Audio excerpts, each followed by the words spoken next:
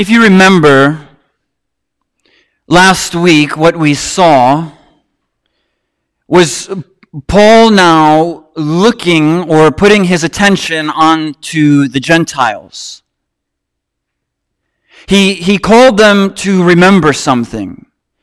He called the Gentiles in the church in Ephesus to remember that they were once outsiders looking in. He called the Gentiles and told them, "You were once strangers. You were strangers of the promises of the covenant. You were alienated or excluded from the kingdom.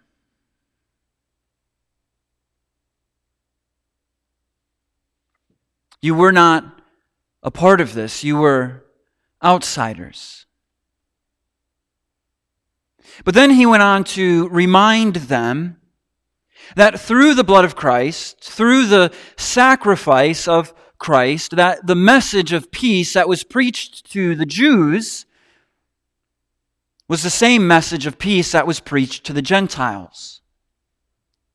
And upon profession of faith, upon being born again, upon trusting in Christ, turning from their sin and turning to Jesus, that these two who were extreme rivals, they were opposites, they were different from one another. They were cats and dogs, were now made one because of their belief in Jesus. The sacrifice of Christ unifies all different types of peoples, different races, ethnicities, different social classes and economic classes. It brings unity. The two, Jews and the Gentiles, became one. They are united because of Christ's sacrifice. This is what Paul was reminding the Gentiles of the church, because it could have gotten very easy for them to become arrogant. It could have gotten very easy for them to look at the Jews and say, you forsook this God of yours. And so Paul calls them to remember that they are no longer distinct or different peoples, but now they are one, unified by the blood of Christ.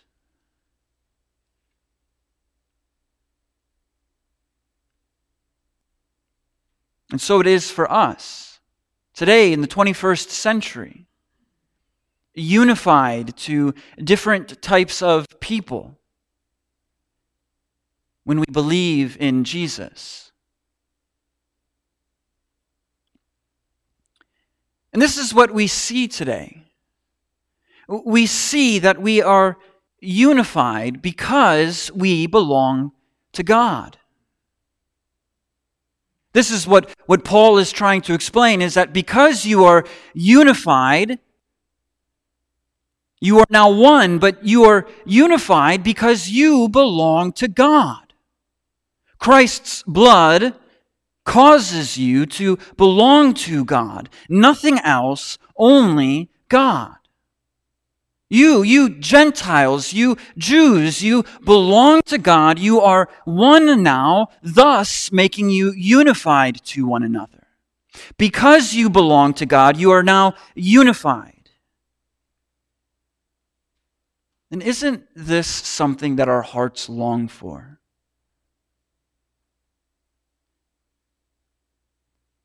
Isn't this evident in the world today? Can't it be said about you too that your heart longs or desires to belong to something or someone?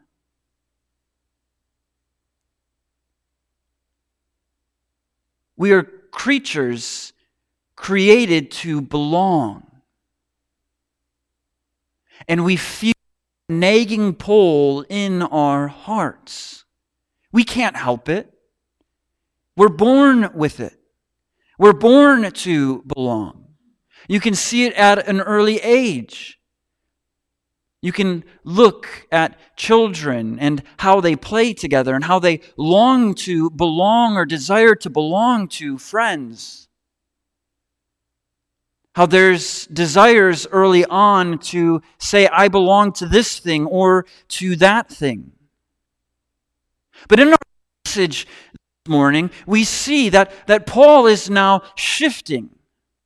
Paul said, so then.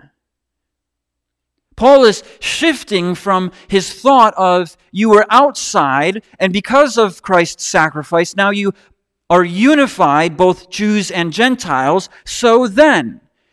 What Paul is saying here is, because of all of this, this is the result. Because you are unified, this is the result. But we all long to belong, don't we? I think this has become more and more clear over the past few years, hasn't it been? With all of the different organizations and all of the different rallies and all of the different groups that people want to belong to. Why? Because it's naturally ingrained into us to find a group of people and to belong to a group of people. We see this through tribes.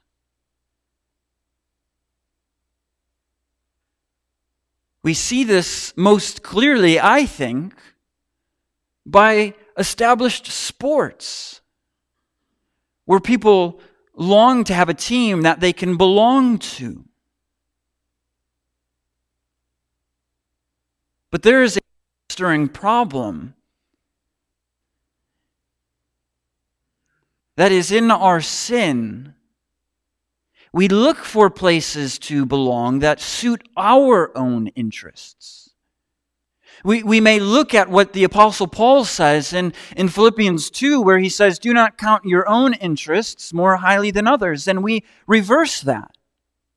You see, in our sin, what we do is we reverse that. We look for places to belong that suit our own interests, our own common interests. It doesn't take very long if you search on Facebook or you look at all of the groups that you could belong to. You could belong to the group of lovers of cheese, or a part of the group of those who hate cheese, or a group of Republicans, or a group of Democrats, or a group of whatever sports team you. There are hundreds of groups, thousands of groups for you to belong to. But what those groups have in common is those groups only look to their own interests.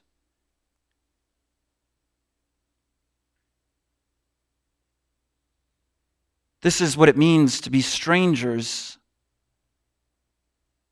This is what Paul is reminding them that they are no longer of. So then you are no longer strangers and alienated. As I was thinking and meditating upon this passage, I couldn't help but ask myself, what makes us strangers to God?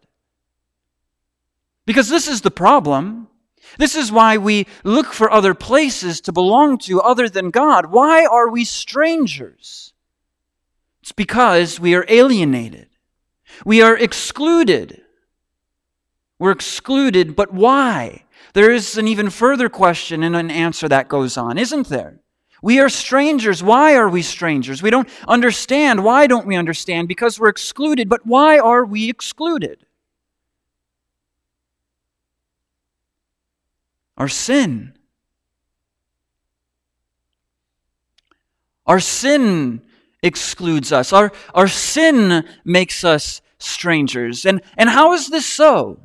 Well, let me illustrate it like this. When I was younger, my dad had started taking us to a church, Faith Baptist Church. And as we went there, after a few weeks, I remember one night after dinner, he called me into the living room and he sat me down on his lap and he asked me, Max, what do you think of the new church that we go to? And I was honest with him because I didn't really know what else to say. It's strange. Especially the singing is strange. I don't understand the words that's being sung. It's strange. It doesn't make sense. Why doesn't it make sense? Why didn't it make sense to me? Was it because I was a stranger in a strange place? Was it because this church tried as much as possible to exclude people? To alienate them? No, that's not the case. They were very friendly. They were very welcoming. What made it strange was because I was excluded from the knowledge and the understanding. This is what sin does. This is how sin alienates us and makes us strangers to the promises. It causes us to be blind. It causes our hearts to be hard. It causes our ears to be deaf. That's why it was strange. That's why I looked at it and felt like a stranger. It's because I couldn't understand the message that was being sung through those songs. I was the one who was a stranger. I was excluded. It wasn't them that was excluding me. It was that my heart had not been enlightened. I was not born again. I could not understand. I was a stranger. And because of that, we look for places to belong other than the one place that we should belong. Are you here this morning? Are you here this morning looking and hearing and trying to comprehend this message of the good news of the gospel, and yet it's just a strange message? A strange message. May I be so bold to say that it's probably because you are excluded and alienated, because your sin has alienated you. It has caused you to not understand and comprehend the message. Your sin has caused you to look at this and say, this is strange. Why would they worship a man who supposedly died and rose again 2,000 years ago? Why would they partake in something like the Lord's Supper that symbolizes his death, his sacrifice? To eat of his body and drink of his blood, that's strange. Why would they do that? Why would they sing these songs? This is strange. Are you here this morning thinking and pondering and wondering why this is all strange? It very may well be that because your heart is still hard to the good news of the gospel. Looking to belong. Where are you looking to belong? This is what Apostle Paul is writing to the Ephesian church. You once belonged and worshipped these pagan gods, but this is no longer the case anymore. You are no longer strangers and exiles, or strangers and alienated, excluded. This is no longer you. Are you here longing to belong?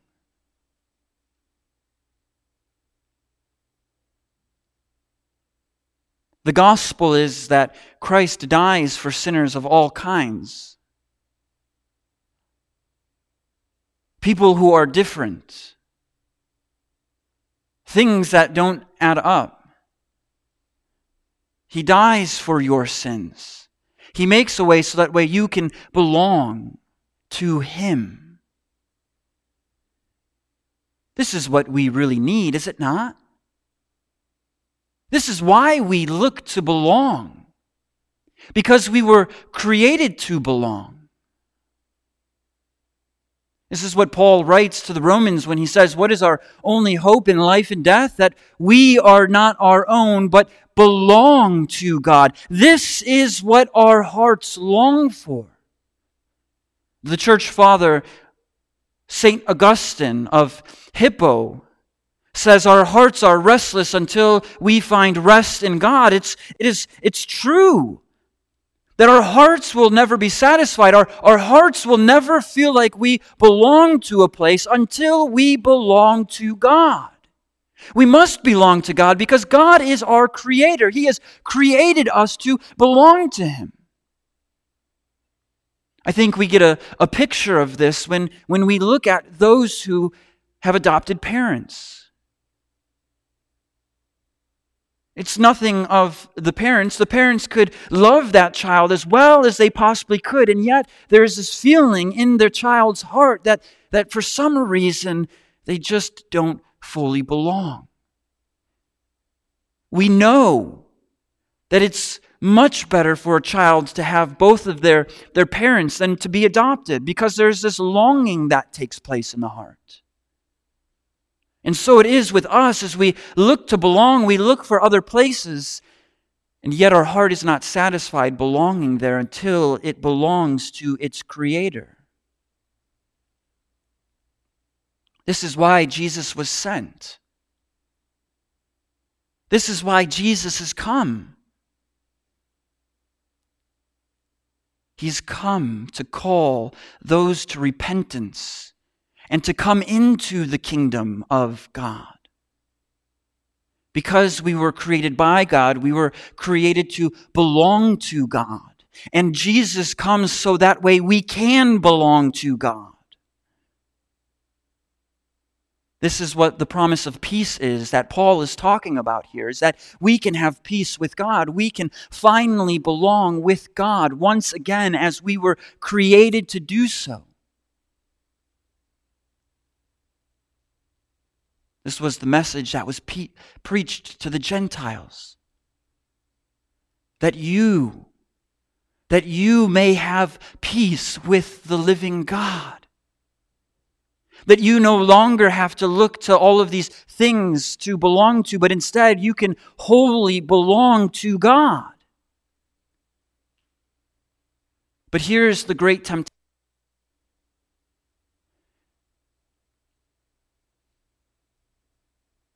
The great temptation for us is to believe that it's up to us to belong to God.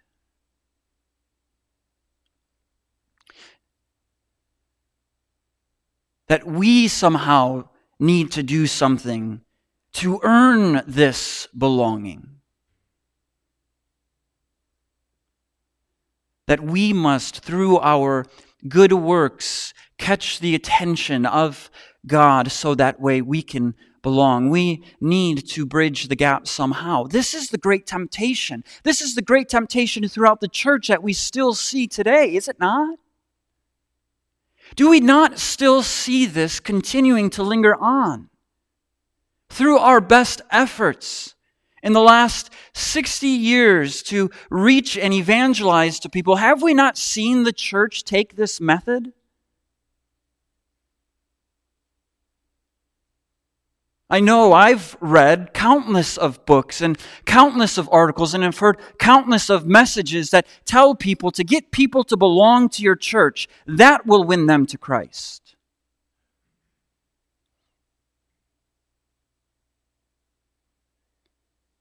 But are we not seeing the effects of nominal Christianity run rampant in our country now?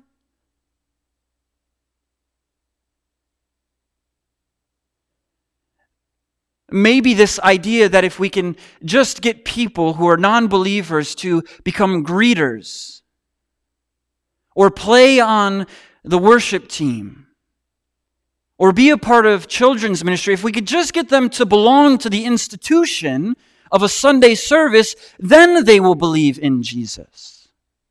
This is the great temptation. This is where the church in our days is fooling people to think that if they just work, then they can belong. Brothers and sisters, it is by faith alone, through grace alone that you are saved. It is not by a work of your own. This here is what Paul is telling them. You were once strangers, but this is not the case. You are no longer strangers.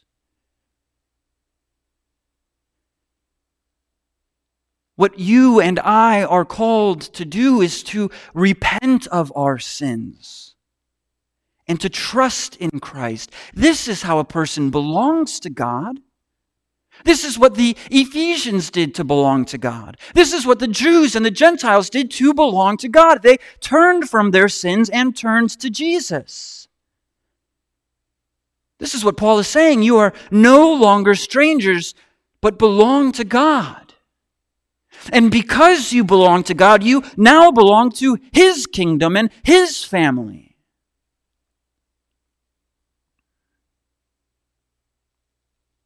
He gives this church two illustrations. Here are two illustrations. You no longer are strangers and exiles, but you are citizens. You are fellow citizens with the saints. And not only just fellow citizens with the saints, but wanting it to be more personal and more intimate, you are now members of the household of God.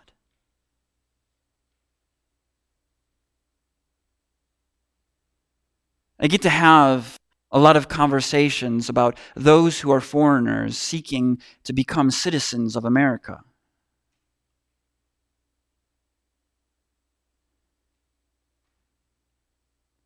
There is a great excitement as a foreigner is seeking to become a citizen here of America. Afterwards of becoming citizens, they even throw parties. They desire this. They long for this. And when they finally become citizens, they are excited to then live as citizens. You see, that's what we're seeing here.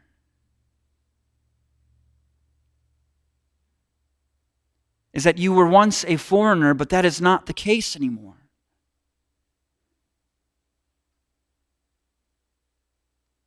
You belong to the kingdom of God. What does this mean for us then? What does this mean for those who were once strangers and excluded but are now citizens of the kingdom? Well, that means that you are a part of a kingdom that is eternal. This is a forever kingdom that God had promised. That this kingdom would be established and it would reign forever. You no longer are a part of a kingdom that will perish. Look at me and listen to me, please. The American kingdom will crumble, but the kingdom of God will last forever. You are no longer primarily a citizen of America. Be proud.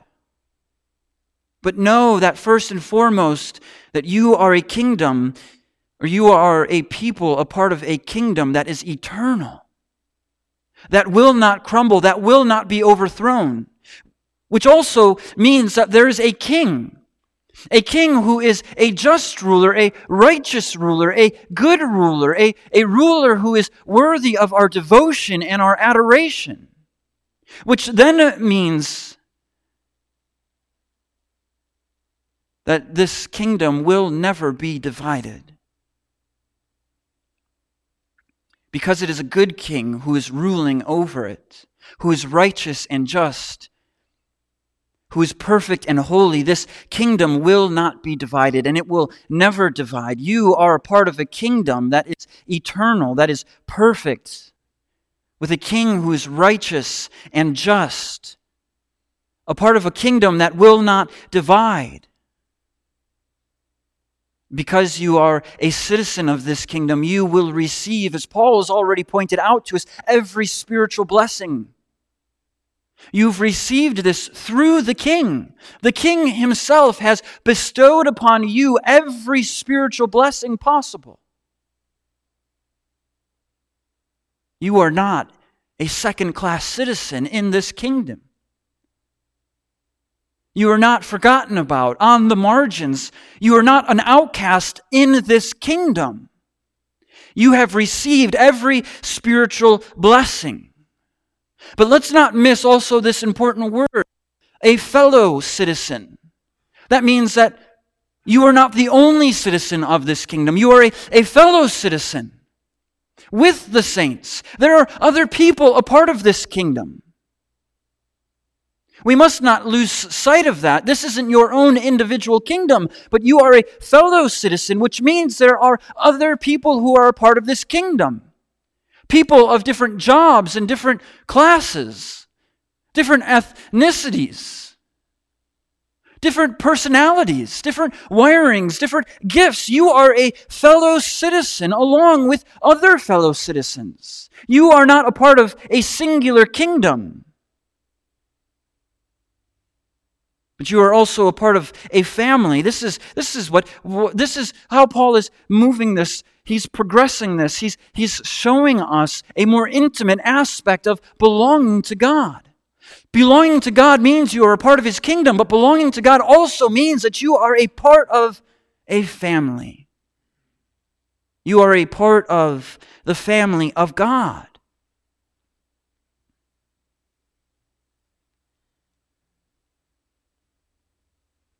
What does this mean then? It means that you have a good Father who graciously and compassionately loves you as a perfect Father.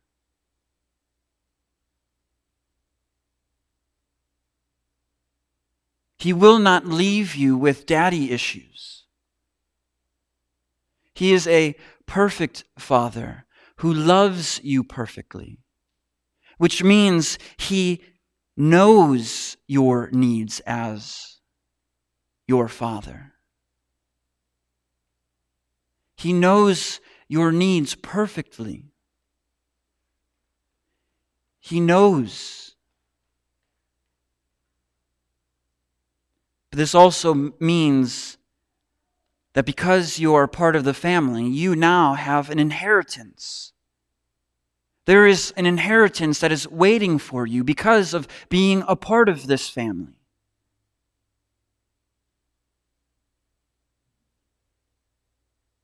And once again, let's not miss that you are a member of the household, which means that there are other brothers and sisters. There are members of this household. It is not an only child household. There are many brothers and sisters.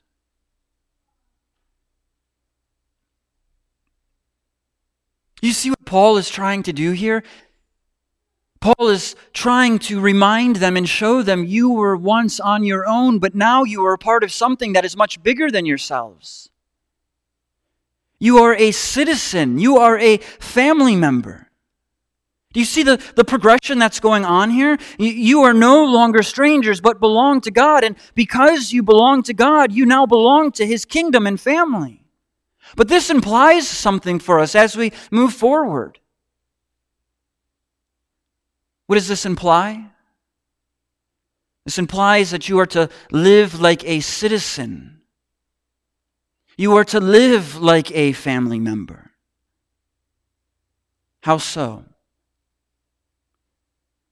Paul fills us in when he's writing to the Philippians to live a life worthy as a citizen of the kingdom of God.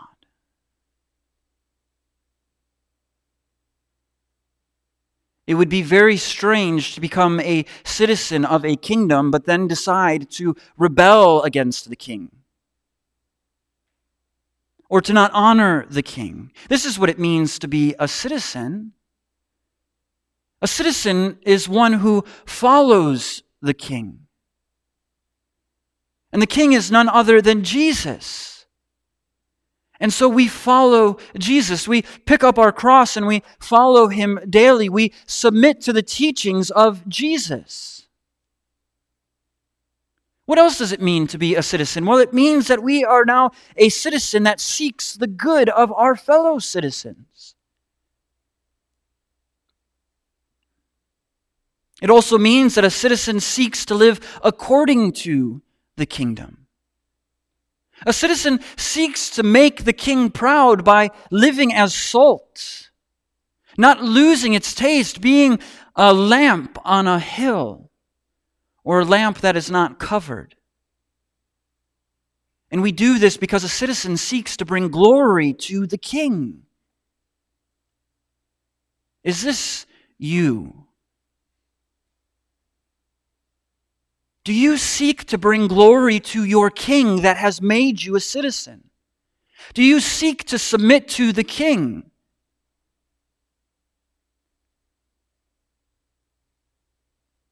We are also to live as a family.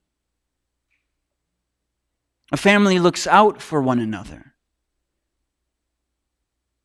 A family member picks up another family member. When it falls down, a family member is there to help. Because we belong to God, we should live like a family. And what does it look like to live as a family? Well, first, the child seeks to honor its father. We seek to honor our Heavenly Father. There's nothing that brings a parent more pride than when another person comes up to them and says, "Wow, I am totally taken away by how your child acts."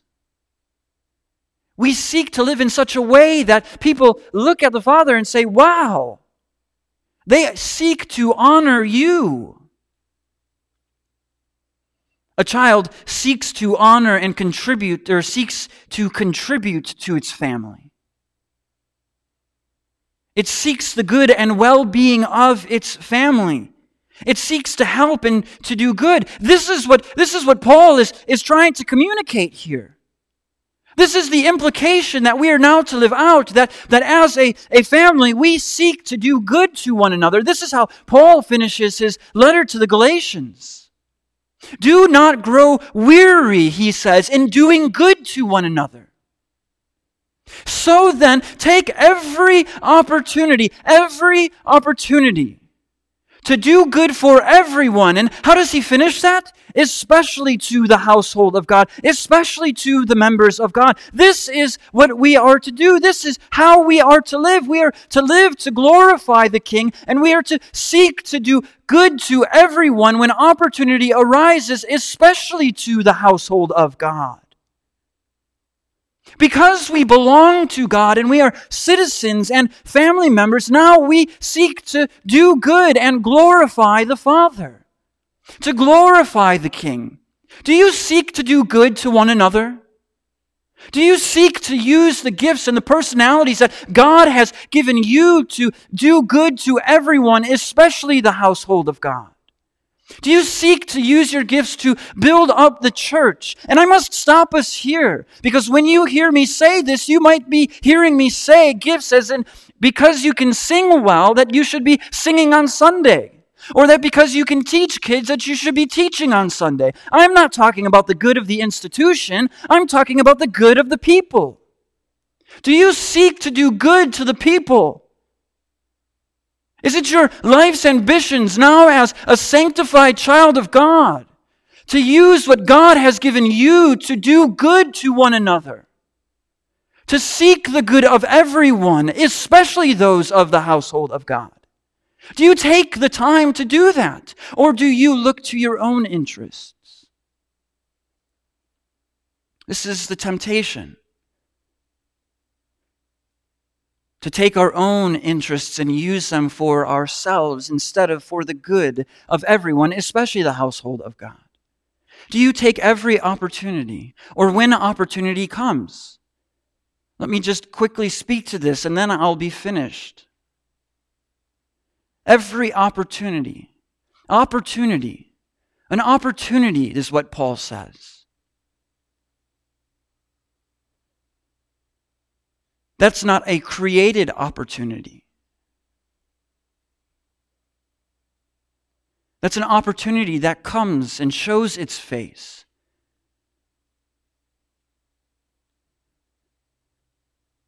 I'm afraid that at times the church has established so many programs and things to do that we look at what we can do, meaning a homeless outreach or a food bank. We create opportunities instead of being ready to see the opportunities, which has caused many people to be immature.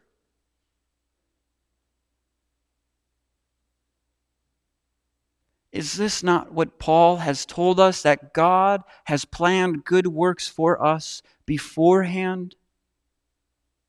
If that is the case, then we don't necessarily need to create opportunities. That's not me saying that those things are wrong. This is me saying that we must take opportunities when it comes throughout the week. Not relying on the institution of the church, but relying that the Holy Spirit will mature you and that God will place good works in front of you because He has planned them beforehand.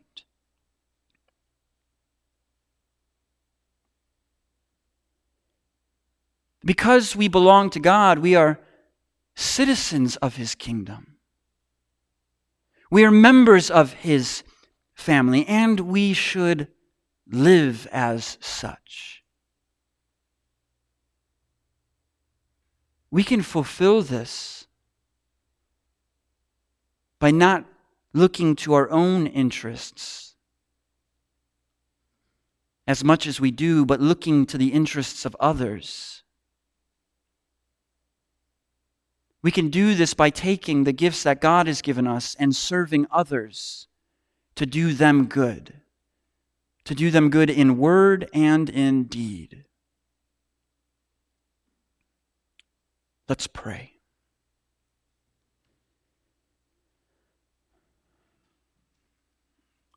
Father, we know that you have created and that you have prepared good works for us beforehand. So help us to live them out.